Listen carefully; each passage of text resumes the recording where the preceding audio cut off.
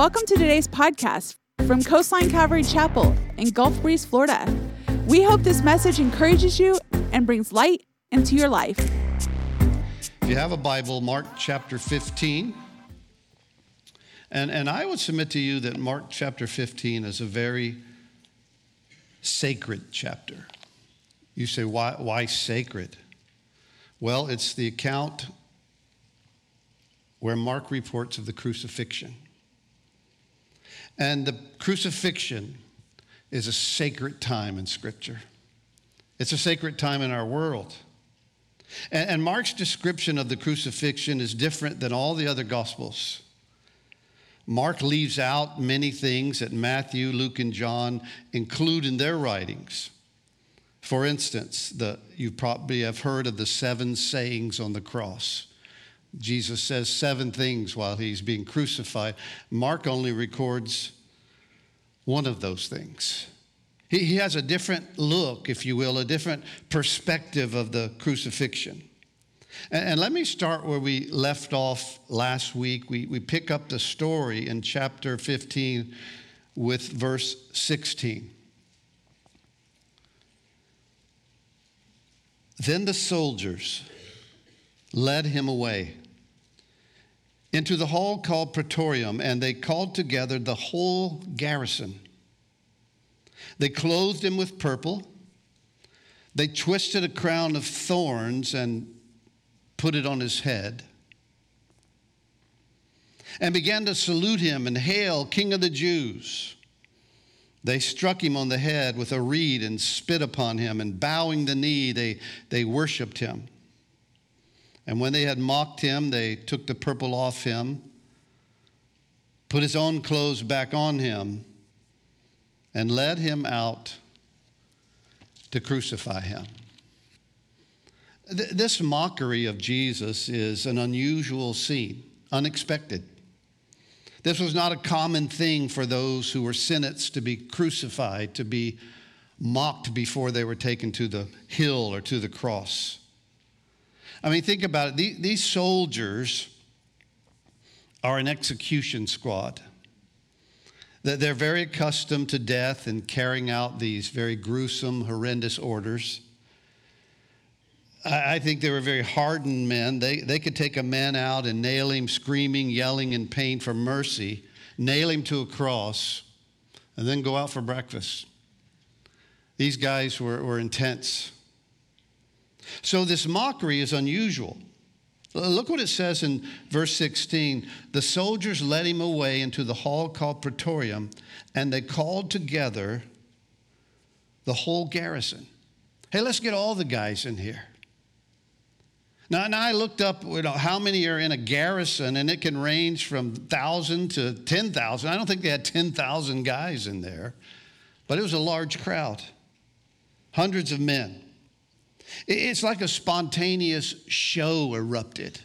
Hey, we got this Jew. He claims to be the king of the Jews.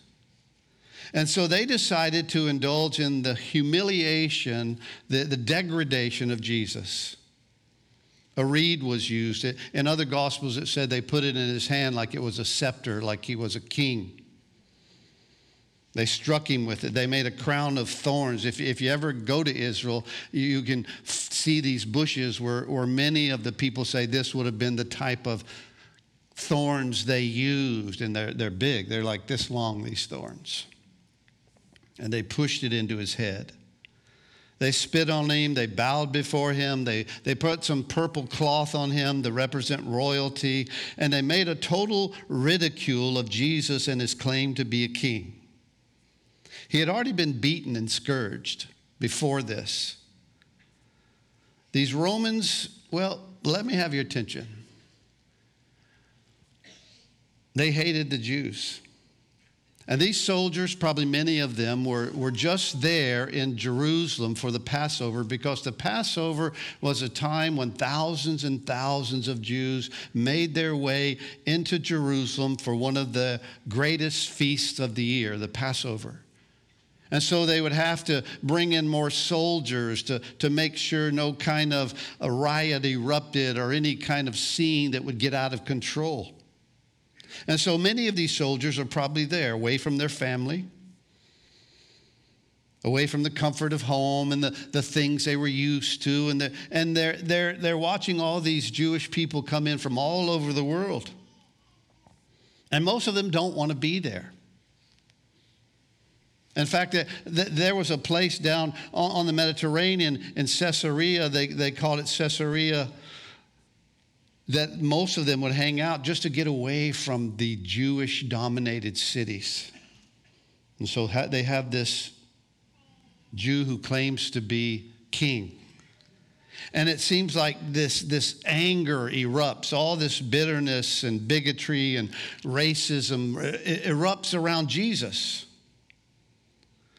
It tells us that when they had mocked him, verse 20, they took the purple off him and put his own clothes on him and led him out to crucify him. Now Mark is not real descriptive about the crucifixion. He limits his account to very short passages. He doesn't get into the gruesome details or how horrendous it is, and neither do I wish to do that. But listen to some of the things he does say.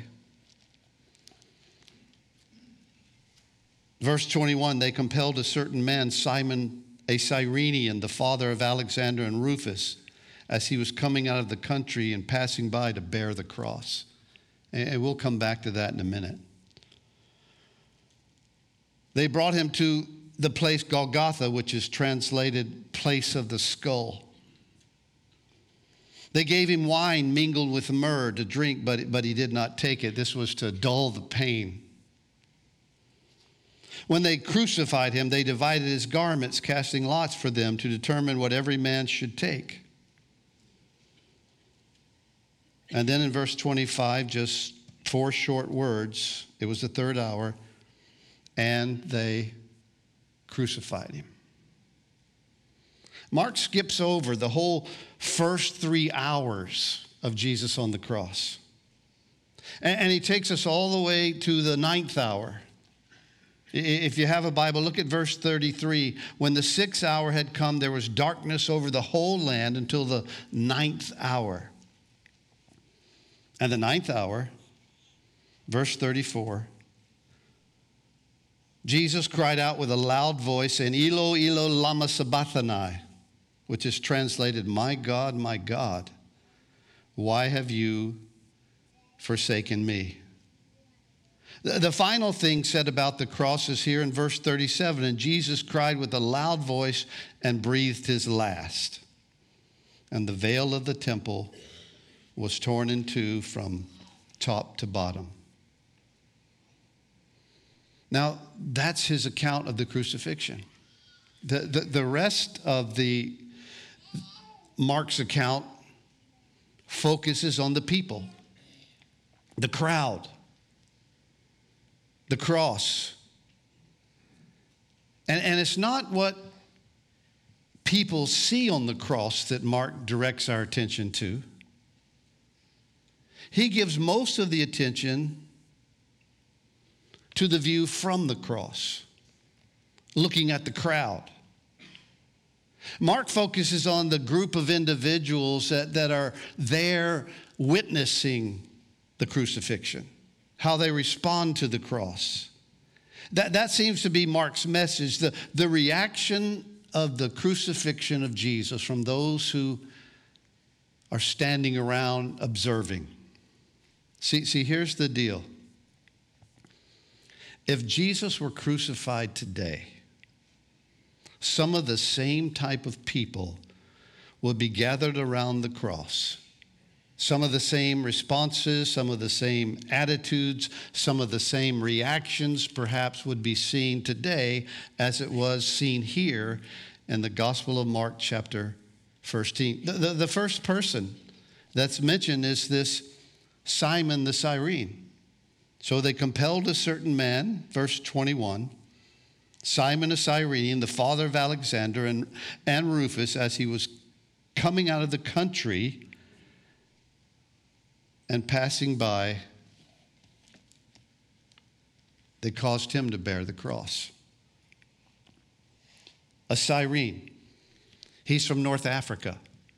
He's there to celebrate the Passover.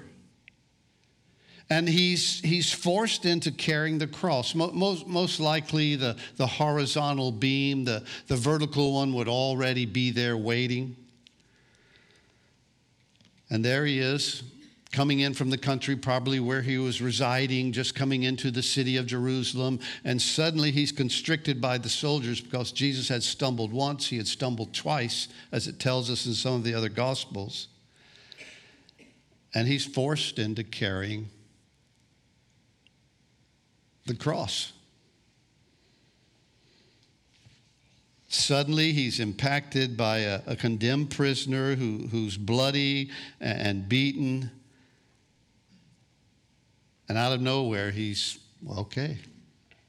chosen. Probably a little put out, wouldn't you think? I mean, you're there for Passover, you're there to celebrate, and next thing you know, you're in the middle of a crucifixion. A radical, unwanted change in his schedule. Let me ask you a question. Ever had your plans changed by God? They're not always pleasant. Sometimes they are. My whole life was radically interrupted by God at the age of 18. I thought, man, I'm going to stay in the surf industry with my older brother and, travel. And all of a sudden, God came knocking on my door and said, I got some different plans for you. God can interrupt your schedule. Sometimes it's pleasant, sometimes not so pleasant. Wasn't that long ago, a couple of months ago, I had about 50-something people, and we were all going to Israel together. Boy, those plans got radically changed by a war. And a bunch of us lost $250 in the deal. I remember it wasn't long ago, I was going to fly to Merritt Island and speak for Pastor Malcolm at his church. And I got to Orlando. It was late at night, and I was making my way to my next gate. I got there, and the lady at the gate said, "Are you going to Orlando?" I go, "Yeah." She goes, "All flights to Orlando are canceled." I go, "What?" I said, "Well, what am I supposed to do?" She goes, "Well, you can get a hotel." I go, "I don't want to get a hotel." She goes, "Well, you can go back to the gate you just came out of, and they're leaving in 20 minutes. I said, "Can I get on that flight?" She goes, "Yeah." So I called my wife, and I said, "Lynn, I'm on my way home." She goes, "What? Darn. I thought you were gone for the weekend." "No, I'm on my way back." God interrupted her schedule, I think, more than mine. I'll never forget when we started the church. We were over in the school, and the church was starting to grow a little bit, and we were getting ready to have our second child, our daughter Jennifer. It was a freezing cold day. I'll never forget it. And I had asked some people to please lock up. I was going to get out of the service Sunday morning, and it was time for Lynn to come home with our little baby girl, and I was going to pick her up at the not at the airport, at the hospital, and I'm get out. I'm heading towards the hospital in Pensacola, the Old Baptist, and I get to the bridge, and there's police everywhere. And I'm pulling up. I'm thinking, what in the world is going on? And I get right up to the bridge, and the Gulf Breeze police stop me, and I roll down my window and go, "What's going on?" He goes, "Sorry, sir, you can't go over the bridge." "Why?" He goes, "Completely froze over." And I'm looking at the bridge. There's no ice. There's no nothing. I says, "Are you out of your mind?" I said, "This is not, sir." Police can get a little intense sometimes. I said, "It's not." I lived in Kansas City for 3 years. It's not even, there's no ice on that bridge, sir. Okay. So I go back to my mom's house, and every hour I called the police station. "Has it melted yet?" And I call Lynn. "Lynn, the bridge is completely froze over." "Oh, come on. What are you doing?" "No, it's froze over." We get uptight and resentful when things are canceled or someone doesn't do their part. I'm sure Simon the Cyrene must have thought, I'm in the midst of a crucifixion.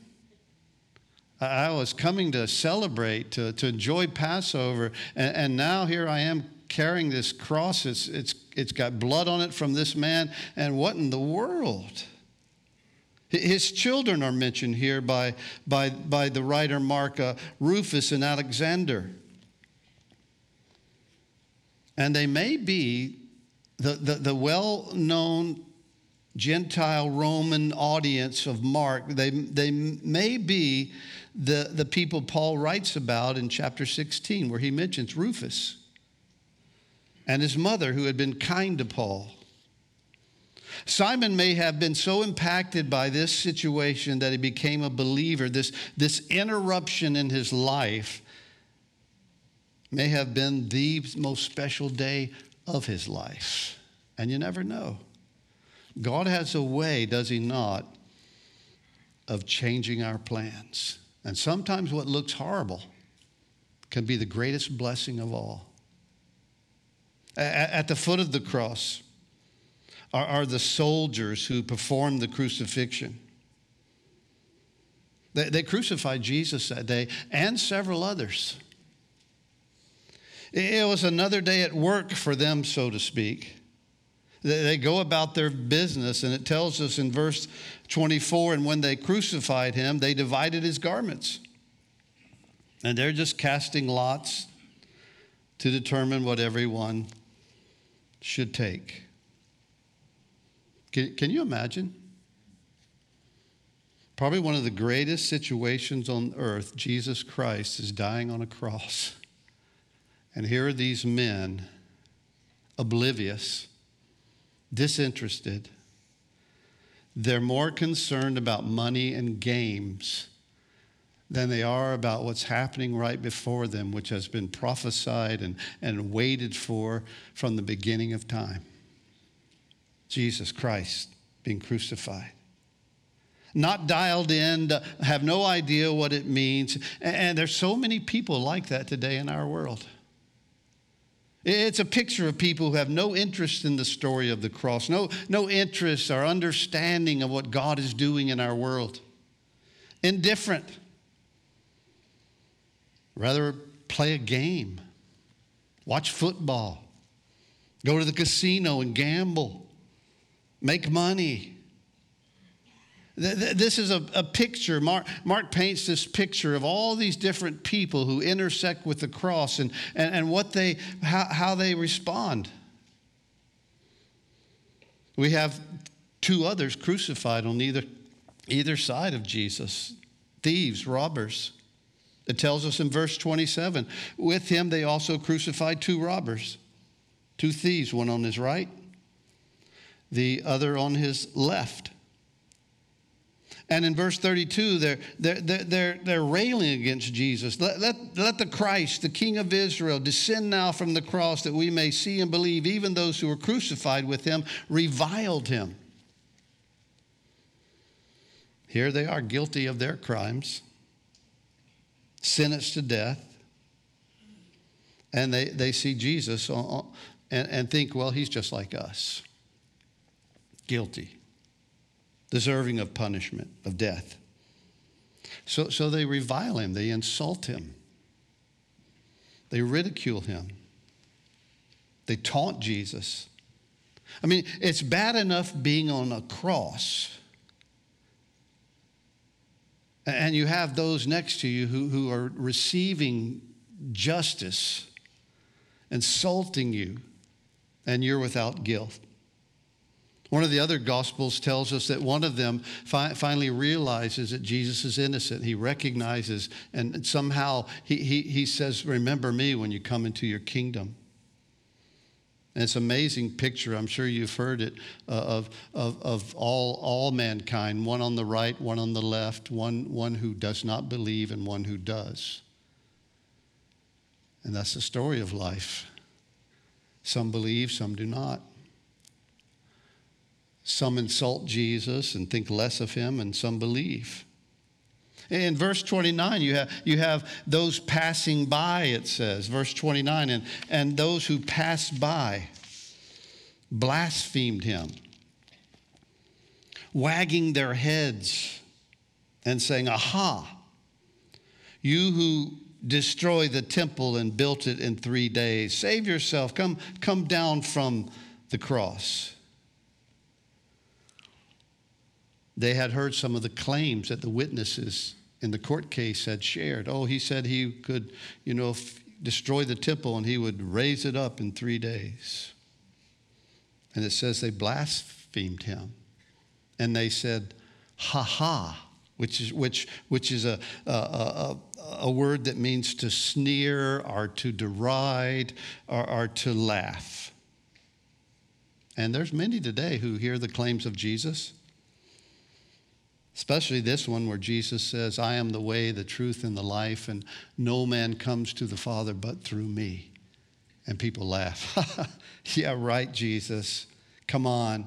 God just gives one door. God just gives one way with all the varieties of flowers and different races and cultures. God's going to give one single way. Born of a virgin? Yeah, right. Come on. And people laugh and sneer. They shake their heads.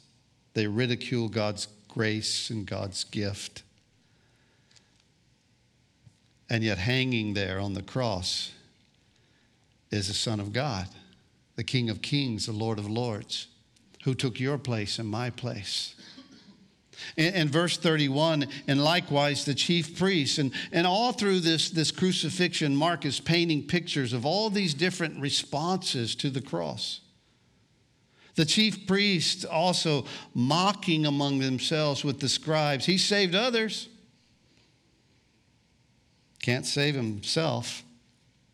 Let the Christ, the King of Israel, descend now from the cross that we may see and believe.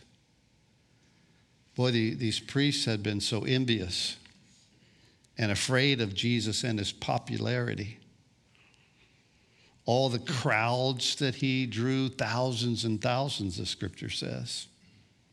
His amazing miracles that echoed all over the land of Israel. His power and abilities. And now they have their moment, gloating over his helplessness. Save yourself, they cried out, with their robes and their religious ornaments on. Proud and jealous. Come off the cross. We'll believe. Come down. They reject Jesus Christ and who he is. They have no idea what he's doing on the cross. They have no understanding that he has just become the Passover lamb for them. And a lot of people reject Jesus and want nothing to do with the cross. No understanding of the blood or the need for a sacrifice or a substitute for sin. The Apostle Paul would later say to the Galatians, if you know that book, they're drifting back into legalism, back into Judaism. Laws and rules and traditions, that's what these men were all about. The Apostle Paul would say to the Galatians, you're drifting into another gospel, a different gospel. Because here's the deal. The cross is the very center of the gospel. You don't want Jesus to come down off that cross. In chapter 15, verse 35, some of those who stood by when they heard that he said, my God, why have you forsaken me? Look, he's calling for Elijah. And someone ran and filled a sponge full of sour wine and put it on a reed and offered it to him to drink, saying, let him alone. Let us see if Elijah will come take him down. This person, first you think, all right, a guy who cares. He's trying to ease the pain with this anesthetic, this will deaden the pain and the suffering. But here's the thing, he's not moved by compassion. He's not bringing the vinegar or whatever it might be to deaden the pain so Jesus might be relieved. He wants to see if Elijah will come. Let's keep him alive. He's misunderstood what Jesus has said, and he's calling for Elijah. So he says, let's see what happens. He's moved not by compassion, but by curiosity. He wants to be entertained. Let's see what happens. It's like the people stopping to see if the guy will jump from a high rise in a big city. You ever seen that scenario where some guy's out on a ledge and the crowds just gather? They're not there out of compassion. In fact, some of them sometimes yell, "Jump!" They want to see something happen. That's this guy. Wants to see if Elijah will come, not interested in Jesus, just seeking entertainment, the show, there for that.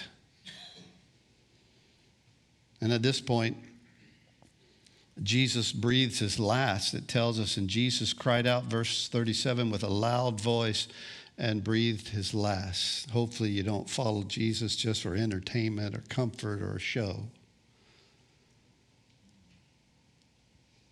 And then there's this centurion who's there. It says in verse 39, so when the centurion who stood opposite him saw that he cried out like this and breathed his last, he said, truly this man was the Son of God. This Roman centurion is a pagan. He believes in many gods. But something he saw, something he heard, something he witnessed, suddenly he became aware what he was experiencing, that this crucifixion was wrong. And maybe it was he listened to the character of Christ on the cross, but it was too late. He speaks in past tense. He says he was the Son of God. No hope now, all over. He was guiltless, he was good, he was God's man. But I'm sure the centurion's thinking, but now it's too late. It's over. And a lot of people are like that. They believe Jesus was the Son of God, that he died on the cross, that he rose from the dead. But they believe intellectually, not in their heart. Not with belief that causes them to live in a certain way. It's all intellectual. It's kind of like, I use this illustration sometimes. I believe in George Washington. I believe he's the father of our country. I believe he crossed the Delaware. I believe he's on the dollar bill. But I'm not trusting George Washington for anything. A lot of people believe in Jesus like that. Oh yeah, I believe Jesus died. He rose from the dead. He's the Son of God. But it has no impact upon their life. They're not trusting him for anything.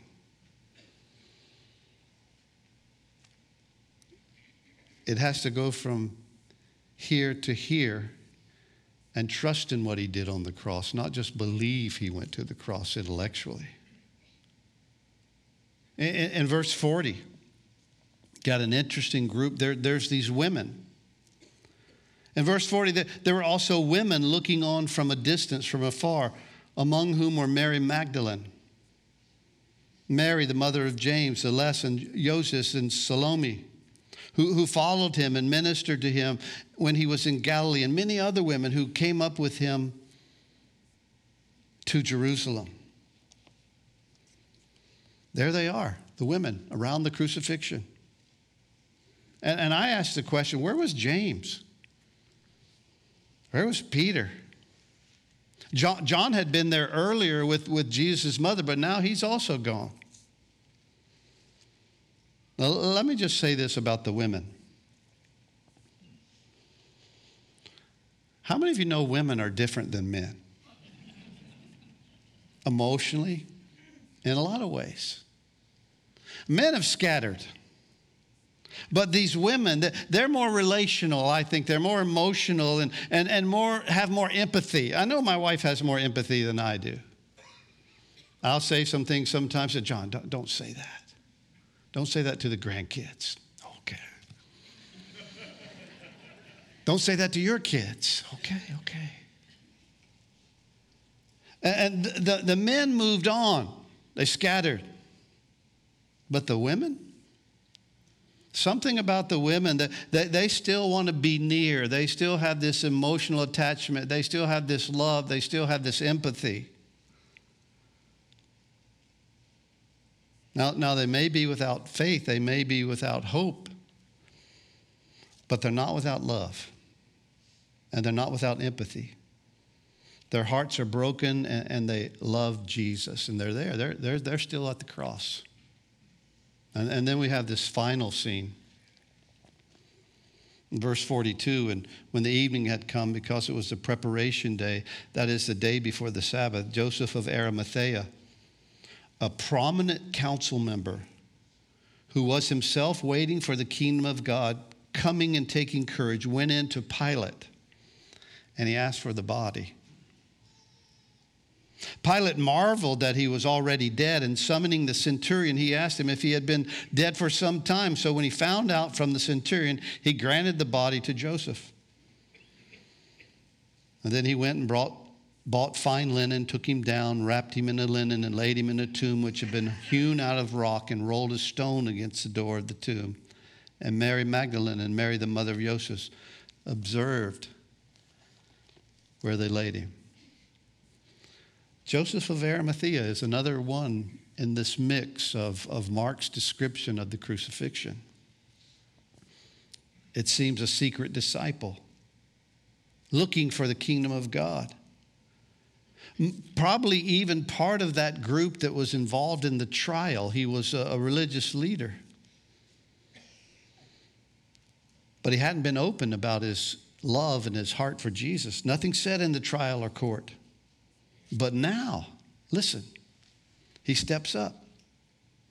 Somehow the cross and the death has caused him to step up, to wake up, and I would say also to speak up.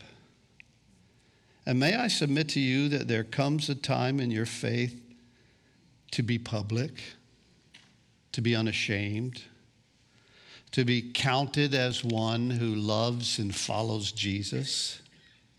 Let this great demonstration of love and mercy and sacrifice that Jesus has done for you and me, let the cross, this amazing demonstration of God's heart, awaken your heart and my heart and give us courage to follow Jesus and be unashamed of Jesus. The cross should cause us to recognize our great need and his great love. Look at all the characters that Mark demonstrates and shows to us in chapter 15. Where do you fit? Do you see yourself in there at all? Mark lists some climatic events. And in verse 34, he mentions the final cry of Jesus in the last hour. Eloi, Eloi, lama sabachthani, my God, why have you forsaken me? Then in verse 37, it says, and Jesus cried out with a loud voice and breathed his last. Father, into your hands is what he said, I commend my spirit. No one takes his life. He lays it down. And then, amazing thing happens. About a half a mile away in the Holy of Holies, there in the temple, a place where only the high priest was able to go once a year. There's this cry in the darkness, the dismissing of his spirit, and then there's the rending of that temple, that curtain there in the holies of holies that is split from the top to the bottom. And Mark brings them all together in order that we might know that the penalty has been paid. It's been paid for the hateful, for the mockers. It's been paid for the cruel. It's been paid for the bystanders. It's been paid for the gamblers and the selfish. It's been paid for the thrill seekers and the hopeless and the fearful and the people who are just emotionally attached or mentally. And now, because the veil has been rent in two,